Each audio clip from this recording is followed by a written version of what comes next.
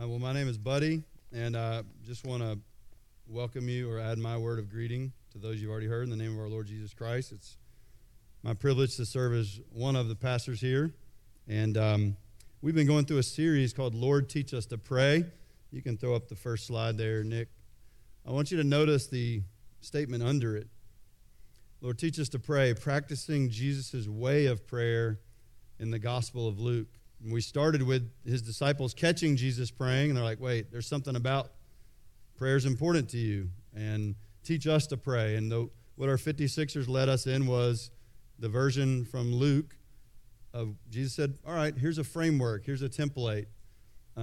Pray these so that your heart can get into a place, and I say this, pray until you pray.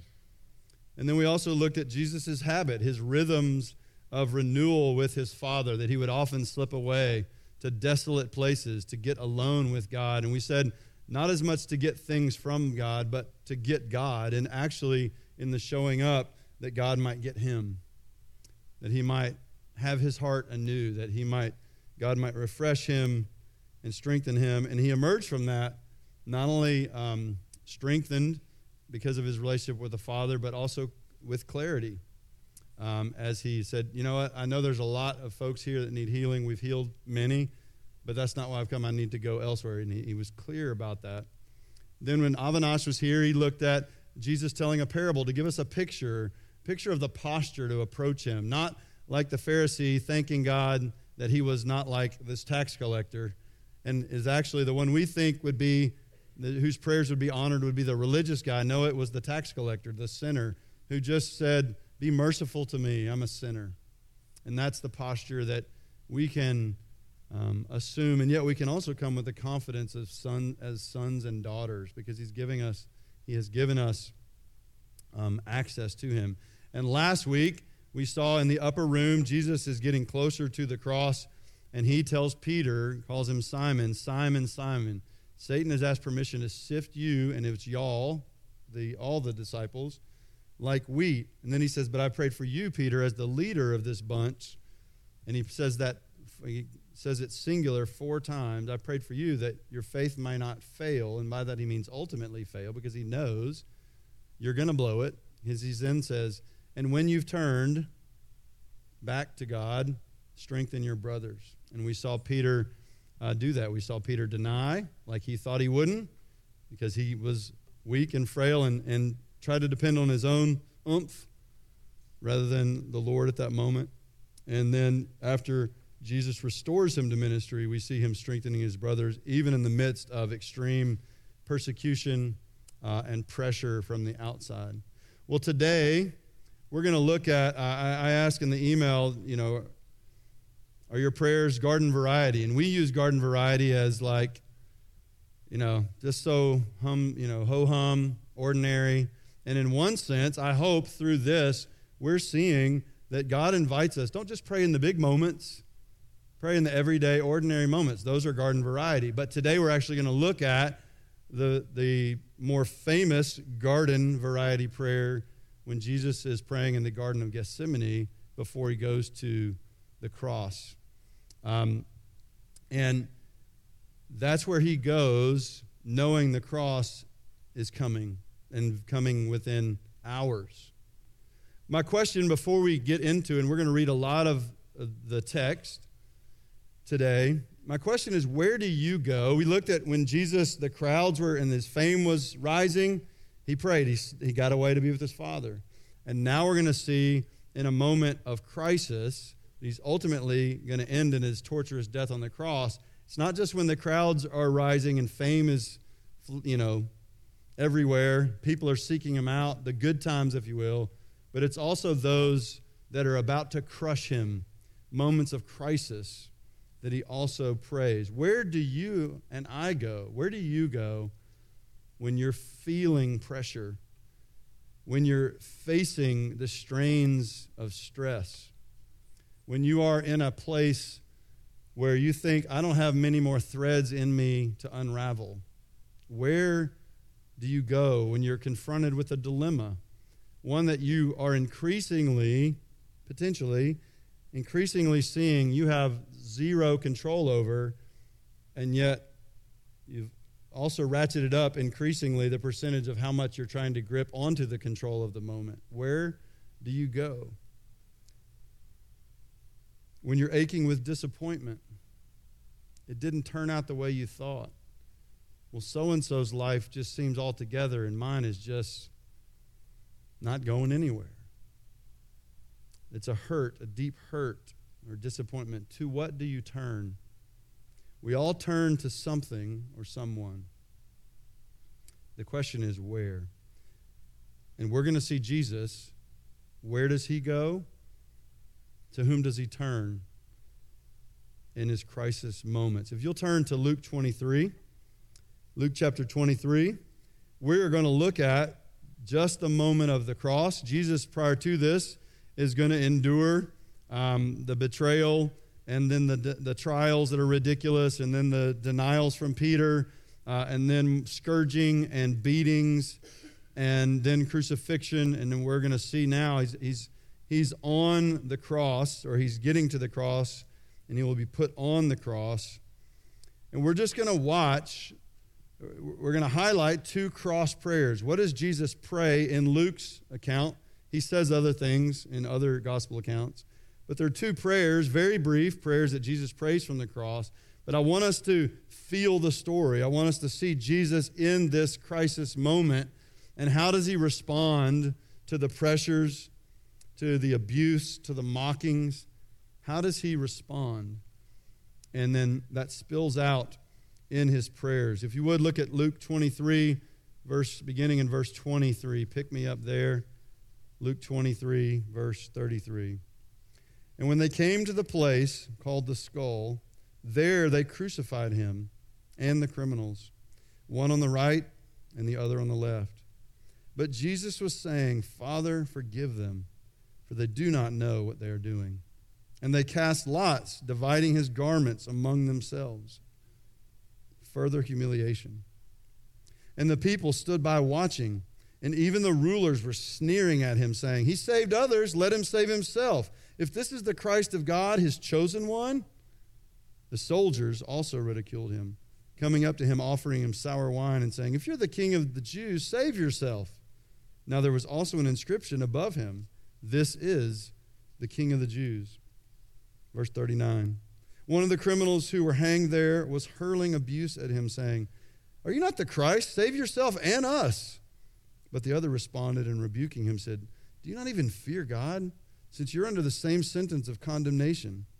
And we indeed are suffering justly, for we are receiving what we deserve for our crimes. But this man has done nothing wrong. And he was saying, Jesus, remember me when you come into your kingdom. And he said to him, Truly, I say to you, today you will be with me in paradise. It was now about the 6th hour, and darkness came over the entire land until the 9th hour, because the sun stopped shining, and the veil of the temple was torn in two. And Jesus, crying out with a loud voice, said, Father, into your hands I entrust my spirit. And having said this, he died. Now when the centurion saw what had happened, he began praising God, saying, This man was in fact innocent.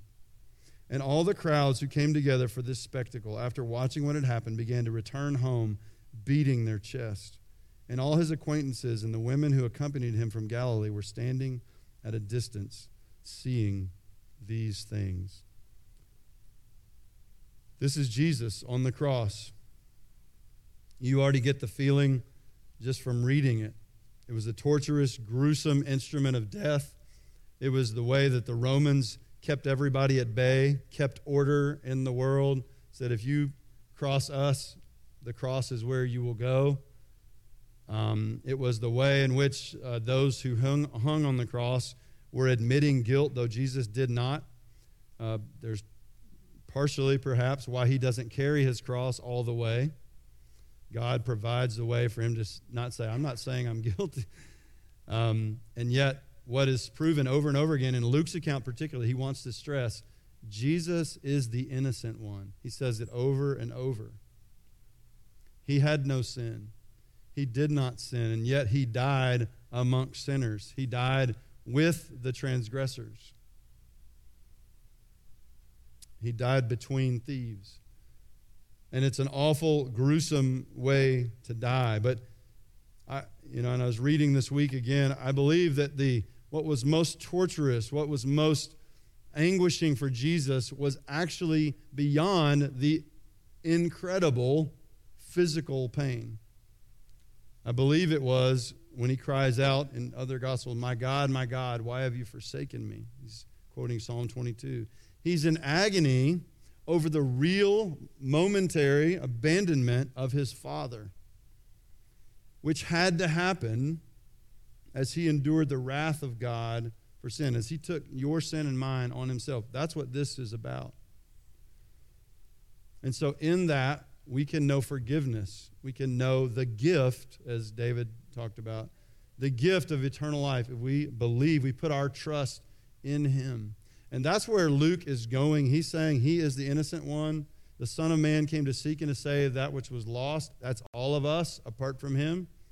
And so Jesus has done that. But for a moment, I want us not to just bow in reverence and worship, as we should, to our substitute, our Savior, but also look at how he breathed his last, how he endured the cross that he didn't deserve.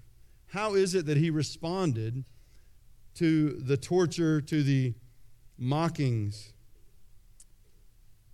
that he endured? And so we're going to look at the cross prayers. You throw them up there. The first one is in verse 34. Father, forgive them, for they know not what they are doing.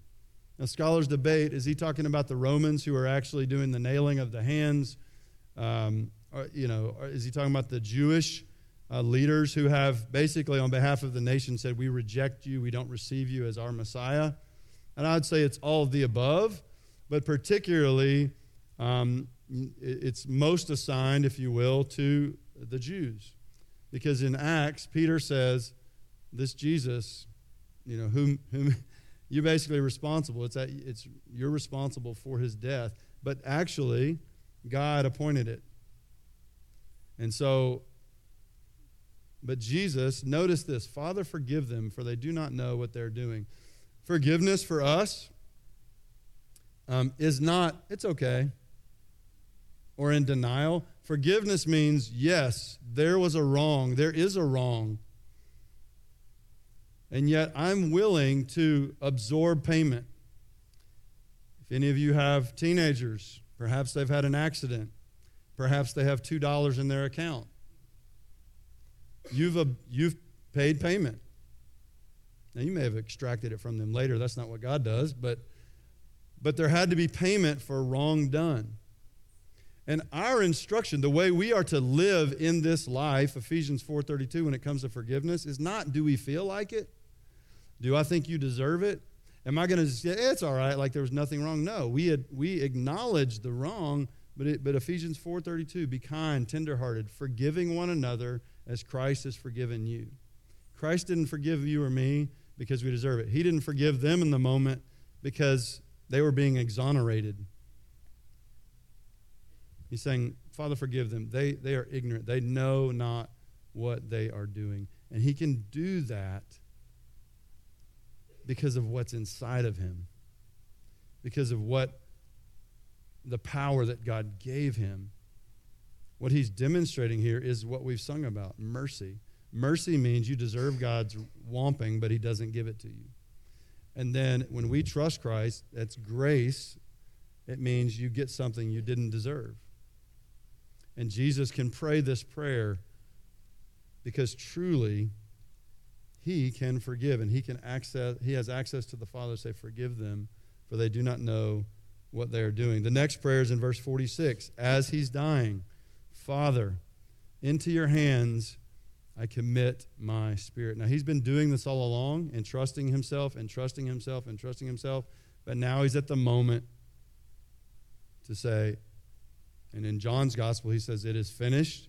He says, Father, into your hands I commit my spirit. And he died. He breathed his last.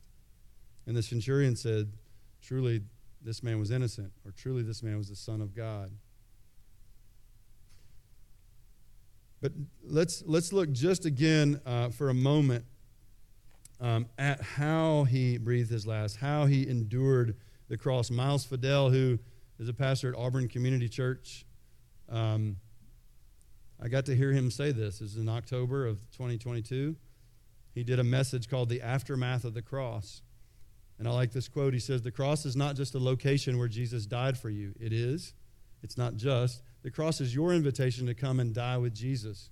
The way Jesus died is not just a moment to admire, but the way Jesus died is also a model to be imitated." Let me say this again because we're in a Bible church. We are not saying Jesus is an example. Now really suck it up and go do it. That is not what we're saying. We have celebrated. He is our substitute. He is our place taker. And apart from that, we have no hope of being in relationship with God. But that being said, Luke is very careful to show that Jesus can relate to all of us as Son of Man, that he is the model human. That often, therefore, we can see in Luke's gospel that he is led by the Spirit. He's yielded to the Spirit. In this moment, he follows the Spirit's leading. He gets with the Father. What Luke is saying is, yes, he is our innocent place taker, but he's also the one who shows us, follow my way, because you, when you have my Spirit, when you trust him, you have his Holy Spirit now indwelling you. That means we have power. That means we can live and forgive somebody who does not deserve it. And in fact, as I talk about forgiveness, you probably have somebody that they get on your last nerve, or you're like, I just can't get there. You can get there with the Spirit's help. And so Jesus is a model for us. So that's why we're looking at the way of prayer in Jesus' life.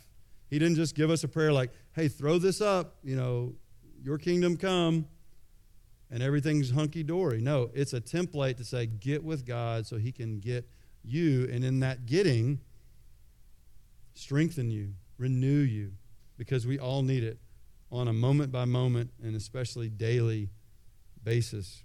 So, next slide. We're just going to look really quick, and then we're going to move to the garden. But you have the mockings, and basically you can boil, there's three mockings thrown at him. The rulers are sneering, the soldiers are also mocking, and then the criminals hanging there with him, one of them anyway, is hurling abuse. But basically you can boil down what they say is, do something.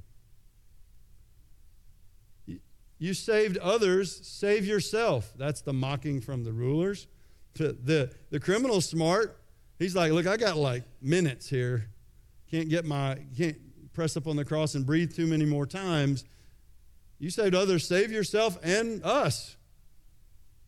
And we would probably pray the same exact prayer. We'd probably be hurling abuse if we thought, why aren't you coming through for me? But they're basically saying, do something.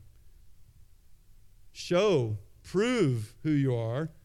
And or for us, as we watch him, our Savior, dying, say, yeah, do something. Those guys deserve for you to come off of the cross and take care of them. They deserve for you to put them in their place verbally. Just look back for a moment. How does Jesus respond? Look at the words on the page in front of you. He doesn't say anything to them. He says, Father, forgive them, for they do not know what they're doing. He doesn't say anything except for the one who says, why are you hurling abuse? We deserve to be here. Would you remember me? And he says, today you'll be with me in paradise. And that's a mini portal for us to see that when we're entrusting ourselves to him, it's a mini portal into heaven answering. We sang something about heaven answering. It's heaven's answer for that man in his dying moment. Today you'll be with me in paradise. Those are Jesus' responses.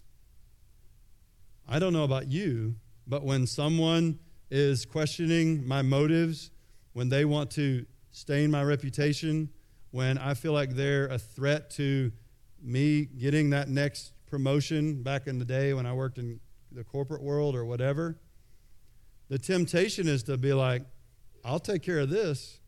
I'll take care of you. I'll self-promote. I'll self-indulge if I don't really want to take action, but I got to comfort myself, or I'll self-protect. I'll defend. I'll come back. I'll ante up and kick in.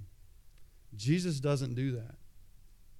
And so as we are grateful for what the cross means for us, he took your sin and mine on himself so that we might not face what we do deserve. Also marvel at the one who responded to mockings and abuse with, Father, forgive them. And then see where his heart was secured. See where he often went when crisis was coming earlier in his life, and it was his custom, and as he often withdrew. Why? So that he could have strength, so that he could prepare for when the pressures mounted, so that he could respond the way that he did. See, they perceived Jesus not doing anything or saying anything as passivity. We think that of one another.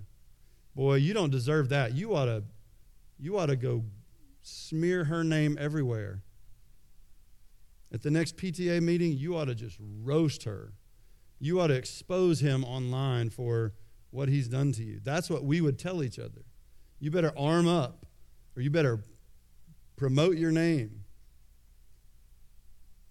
They think, well, you're just showing your passivity. That's weakness. You must not be who you said you are, or you just can't do anything about it. Let me tell you, he's demonstrating the ultimate strength in this life, and it's one word: gentleness. Gentleness does not mean doormat. Gentleness does not mean everybody walks all over you. Gentleness also doesn't mean I'm just going to live in denial that anything wrong is going on, and let me just get over here and time will help everything pass away. No. Gentleness is controlled strength in the moment. That's what the word literally means, controlled strength. Jesus, they think he has no power. They think he's passive and weak. He's demonstrating the greatest strength that I wish that I could grow in. It is what I would long to see God grow me in. That I don't have to respond, that I don't have to self-promote, that I don't have to self-protect, that I don't have to lash back out at you. Gentleness. Gentleness on the cross, because gentleness is controlled strength. And where did that strength come from? Hebrews 12. The author says we're in a race, and it's going to take endurance, and it's going to take enduring the moments that you don't want to be in, and now you're straining, and now you're exhausted, and how are you going to respond now in the waning moments of the marathon? You throw that up there. Therefore, since we have so great a cloud of witnesses surrounding us, let us also lay aside every encumbrance and every sin which so easily entangles us, including the sinful responses to win. And let us run with endurance. The word is hupomene. It means to remain under. It means to stay at it when the heat is up, when the things are falling apart. Stay at it. Endure. Endure the race that's set before us. Your race is not his race. It's not her race. It's your race. Let us run that way. How? Fixing our eyes on Jesus, the author and perfecter of faith, who for the joy set before him, there's the word again, endured the cross, despising the shame, and he sat down at the right hand of the throne of God. You sit down at the right hand as a place of honor, and as he's not only sacrifice but priest. When your work is done, that's the only time you sit down as a priest. Jesus can sit down at the right hand, having done the priestly work and also being the sacrifice. Verse 3, though, is where I want you to see. This is what we're trying to do right now. 4, consider him. Let your mind cogitate. Let your mind be attentive right now to how Jesus responded on the cross. Consider him who has endured another time, who's endured such hostility by sinners against himself, which we've just seen and heard. Why? So that you will not grow weary and lose heart. Seeing him enduring that and knowing that if he didn't endure, this is ridiculous what we're doing this morning. It's ridiculous. But because of what he has done and secured us, if we have believed and trusted in him and what he did for us on the cross, not only do we have eternity secured, but eternal life is now. It's eternal life, he says, is that we might know him and Jesus Christ whom he has sent. It is a relationship. It's of eternal quality, not just duration, that it doesn't end. And he says we can live that kind of enduring eternal life that he has now given us and not grow weary and lose heart. Does that mean you're never going to be weary? No. I was a couple times this week going, what is the deal? I feel like stuff's draining out of me. I feel like I don't have what it's going to take today. And losing heart. I think this marks our age. And, Jesus' words echo. Take heart. This world is going to be awful, but, take heart. I have overcome the world. And so he says we got to consider him who endured that so that we might not grow weary and lose heart. Well, let's look at where that strength comes from. It's the garden. Turn to Luke 22. In verse 39, he's in the Garden of Gethsemane. Gethsemane means the press of oils. It's where your olive oils would be pressed so you get the good stuff. But it had to go through pressing in order to get the good stuff. He's in the Garden of Gethsemane. Luke doesn't actually tell us that. He tells us Mount of Olives, but it's the same place. He goes to, there's a press within the olive grove that was near the temple and is a place that he often went. So look at verse 39. And he came out and he went, and as was his habit, to the Mount of Olives. And the disciples also followed him. Now when he arrived at the place, he said to them, "Pray that you do not come into temptation." And he withdrew from them about a stone's throw. And he knelt down and began to pray, saying, "Father, if you are willing, remove this cup from me, yet not my will, but yours be done." Now an angel from heaven appeared to him, strengthening him. And being in agony, he was praying very fervently, and his sweat became like drops of blood falling down upon the ground. When he rose from prayer, he came to the disciples and found them sleeping from sorrow. And he said to them, "Why are you sleeping? Get up and pray that you do not come into temptation." Now you can also find this in Mark's account and Matthew's account. And I believe Mark's account, it lets us know that he was grieved to the point of death, that what was the emotions running through Jesus were that fatigue and that pressing and that death is upon me. And I know what it's going to be like. That swimming, that anguish is swimming through him. The other accounts also, Luke compresses it. The other accounts also give us that Jesus went away and prayed, and he came and found them asleep. "Can you wake up and pray? Please, pray for me." And he goes and prays again, and he comes back, and they're still asleep 3 times. And so this is a moment of anguish. It's not only dark outside, it's dark, dark, dark. What Jesus faces. And so here he is in the place where he often went, the place called Gethsemane, because that's where olives got pressed. And what does he pray? The verse 42, you can throw that up there. He says, Father, if you are willing, remove this cup from me. Yet not my will, but yours be done. Notice in the 2 prayers from the cross and in this prayer, he addresses him as Father each time. That's not a throwaway. That is, you're my Father, I'm your Son. We love one another. From eternity past, we have loved one another, and it's been perfect love. There hasn't ever been a moment where I've withheld from you or I've kind of gotten back at you. Perfect union. Father. And Jesus has come to a moment and he says, if you're willing, is there another way? I mean, you're God. Is there another way? Then he says, if there is another way, remove this cup. The cup would be the cup of God's wrath, particularly poured out. which for him would mean because God can have nothing to do with sin, and now his wrath is poured out on sin, God's got to turn. However long, we don't know how long. If somebody tells you they know how long or what, they don't. But it was a real abandonment, and that's what most caused him angst and anguish.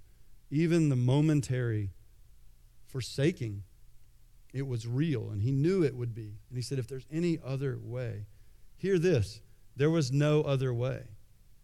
This was the way. Death, and cruel death on a cross. And so he says, yet not my will. That's what I desire, but my deepest desire is that your will be done. You realize that you and I have some strong desires. I don't know about y'all, but I felt my humanness even more in more recent days. Like, I feel like my nerve endings are just shot and also at the same time like charged. And it's like I've got really strong desires. Sometimes I got a strong desire to, again, lash out or, puff myself up or whatever.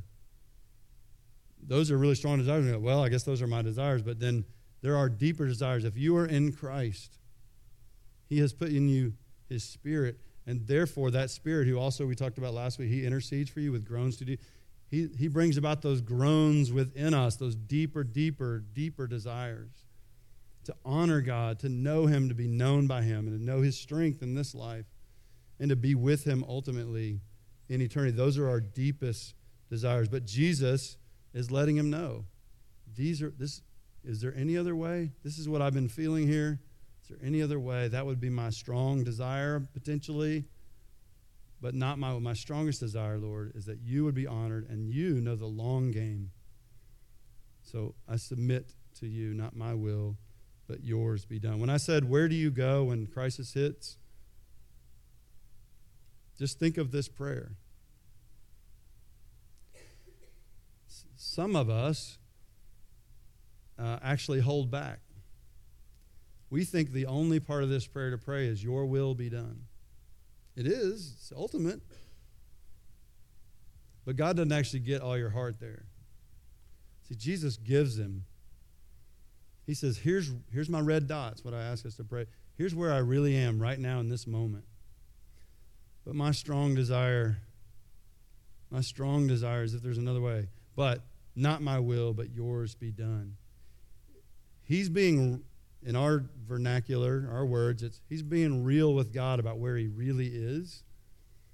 And yet that doesn't mean that overtakes. Your feelings don't rule the show. But we sure do, particularly as evangelical Bible churchians, we sure gloss over what's really going on within us. That's why there's a lot of folks in Dallas who know a lot of stuff. They know Greek and Hebrew, and they're angry people. That's why there's a lot of you in here, and it's not just the young people, it's us midlife crisis people, that your Christian life is boring because the real you doesn't show up with the real God. So Jesus is saying, here I am, Father.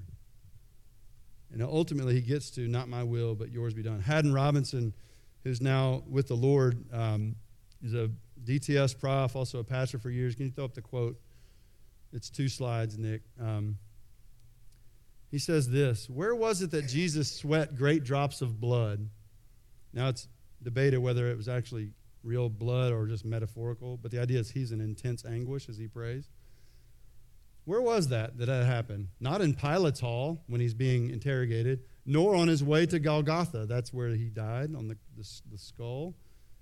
It was in the Garden of Gethsemane. There he offered up prayers and petition with loud cries and tears to the one who could save him from death. In other words, he wasn't all polished. He had a come apart, but in an altogether way.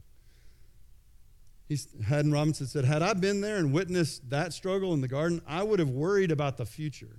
Next slide. If he's so broken up when all he's doing is praying, I might have said, what will he do when he faces a real crisis? Why can't he approach this ordeal with the calm confidence of his 3 sleeping friends? Yet when the test came, Jesus walked to the cross with courage, and his 3 friends fell apart and fell away. I think that's a great quote because that's shedding light on, or that's what I'm trying to get to here. The point is, can you be perfectly composed and poised in front of everyone so they think that you're gentle and calm in the moment? That's not the point. But it is, how do I be fully present in a moment where God might bring a redemptiveness even through my response, even if it's ugly and even if I cry ugly while it's happening? But I do it with a renewed strength that came from the Lord. I didn't do it by me being southern and, courteous and all those other virtues that we have. Hold it together. No, I'm held together by the one that I went to seek strength from, and he strengthened. Notice Jesus was strengthened by the angels, and notice even after strengthening, he's still agonizing in prayer. It doesn't remove the agony. God doesn't answer his prayer by saying, you know what, let's just cancel all the other sequence of events. God's answer is in the resurrection. I'm going to strengthen you for the cross, and then it's going to be verified. Yes, it is finished. Payment counted. 1 Peter 2, for you've been called for this purpose, since Christ also suffered for you, leaving you an example for you to follow in his steps, who committed no sin, nor was any deceit found in his mouth. This is exactly what we just read. While being reviled, he did not revile in return. While suffering, he uttered no threats. But what did he do? He kept entrusting himself to him who judges righteously. And he himself bore our sins in his body on the cross, so that we might die to sin and live to righteousness. For by his wounds you were healed. He couldn't have been the suitable Savior had he gone his own way, had he defended, had he sinned. But he obeyed the Father's will, even to the point of death, and death on a cross, it says in Philippians 2, because he humbled himself and he kept entrusting himself to the Father. He uttered no threats on the cross because it was part of his pattern again and again of entrusting himself to the Father. Now, your olive press moments, that's where I want to get to here. Where do you draw strength? Some of you are right now in a Gethsemane, meaning you're being pressed. Some of us are in a press of our own making. But many of us are just in one of those kind of, it's not like catastrophic, but it's kind of just pressing. I just feel it. There's something that's just continually nipping at you. And then some of you are in a crisis. You have a moment at work where you're not sure you can keep working in that company because of what's happening, or you've been sidelined, or in your marriage there is such strain, and you're like, yeah, I know, but let me win one more time real quick, and then we'll make up. Or you have a child that you're just like, oh, I ache for this child. I want this child to be restored to you. Whatever that is for you, a pressing moment. Where do you draw strength? I just want to give you a couple things just looking at Jesus' prayer. If you can go to the next slide. 3 unimpressive encouragements to you. Number 1, Jesus, again, the Haddon Robinson, he had his come apart, if you will, in a place with the Father. Not because he's worried about what people think if he came apart over here, but because that's where he could be held. That's where he could be reassured and find strength. And so first, for you, get alone with God and be unfiltered with him. Give him your feelings, your fears. I've told you before when I start my journal, I'll say, God, I don't much feel like journaling, praying, or anything else today. I'm kind of irritated. But I'm going to show up and I'm going to pray, and maybe as I pray, maybe I'll pray. And sometimes I'll do nothing more than, I'm here, help. Then I'll just wait a little while and read some scripture, which we'll look at this next week. But give God your feelings. What is your red dot? Like in the mall, you go, you are here. Where are you in this moment? And let God meet you in that moment. You meet him in that moment, but do it unfiltered. Second one, be open-hearted. This is beyond just kind of your nerve endings and your feelings and your angst. This is, what are your desires? If it is, God, right now, I cannot stop. I want to have a second and third look at that woman or that man, and I just desire to almost just objectify her or him. Tell him that. You thought you'd never hear that in a sermon. Tell him that's a strong desire. Tell him your strong desire, and then say, God, help me with that. Meet me in that place. I know I can get sideways. I know, even as I'm saying it, that's out of bounds, but I also don't know what am I supposed to do with this? Just be open-hearted. Tell him your desire. Tell him, God, I can't stand that guy, and I hope he gets fired at work. And I'm really tempted right now, Lord, to sabotage him by doing something on his reports. Okay? None of us are that sinister, except for we do go that route. Tell him. Lastly, be open-hearted, and then be open-handed. Be open-handed. This is really hard for us. Whatever that thing is pressing, that thing, a dilemma that you just want resolution, you want solution, you want God to just intervene. He might, but one of the things we need to do in this, being open-handed, like he said, not my will but yours be done, is release outcomes. Give him the outcomes. And then release your illusion of control. Every single one of us in here has that. And we think, well, if you'll just do this, then life will really start working and then also really start flourishing. And God's like, this moment I got you sort of in a pickle because now I could possibly get your heart. And let me help you, by the way. Not one of you can add a single cubit to your life by worrying. And then lastly, receive his strengthening. Be strengthened by him. But we're not strengthened. I heard somebody a few weeks ago saying, God cannot transform the person you're pretending to be. God can't strengthen a person who's not really there for strength, but with a formula. Or, God, I'm holding you to my demand. You need to do this. He did not answer Jesus' prayer the way we think God should answer our prayers for deliverance, etc. But he did say, I'll give you strength in it. And I'll bring about ultimately my glory.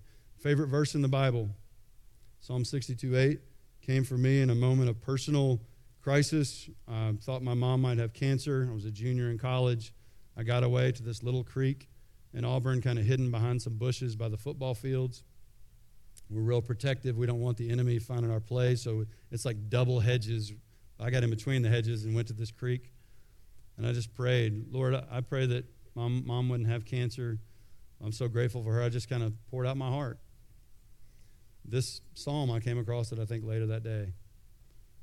Trust in him at all times, O people. Pour out your hearts before him. God is a refuge for us. The key to enduring the cross, or the key to enduring the season or the thing that's weighing on you right now, the key to enduring is in trusting. He didn't revile in return. He didn't take control. Sure, be diligent, do what you can, play your part, do what you can, but ultimately open your hands and give it to him. He says, I want your heart, and I'm inviting you. Spew your heart on me, because I delight in hearing the hearts of my people, and I delight in responding. I'm going to show you an old hymn to close. This is our benediction. I'm not going to make you sing anything except the chorus, but if you'd stand. This is one of the hymns. I told you I went to a funeral last week. I'm a sick person, except for I think it's right. I love going to funerals, especially of a believer, because they're clarifying. And I wept and wept and wept in that funeral of my young life leader, who only was 60 and he died. Just thankful for his influence in my life. But it also just hit me like, what do I want my life to be about? I want my life to be characterized by God's strengthened endurance in moments when the crowds are here and it's high and it's good times, and when it's low. And I want to be characterized by the gentleness of Jesus. And my friend who died, boy, everybody who shared about it. He never met a stranger. He always had time for you. And even when you're in your worst moment, he'd meet you with grace and gentleness. That's our Savior. That's your Savior. And he's inviting you. You don't have to pretend, because that leads to boring Christianity. And you don't have to do it on your own, because that'll just burn you out. But come unto me. Trust me at all times. Pour out your heart. So this is what I want sung at my funeral. If my wife goes before me, then y'all remember that.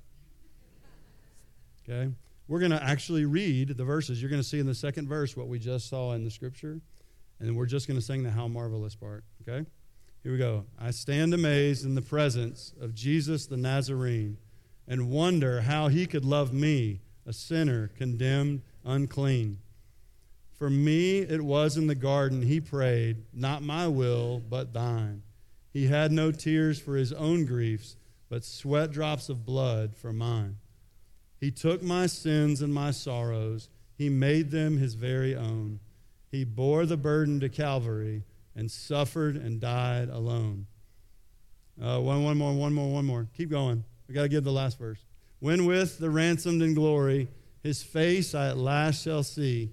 'Twill be my joy through the ages to sing of his love for me. Now we're going to sing. How marvelous, how wonderful, and my song shall ever be. How marvelous, how wonderful is my Savior's love for me. Have a great week.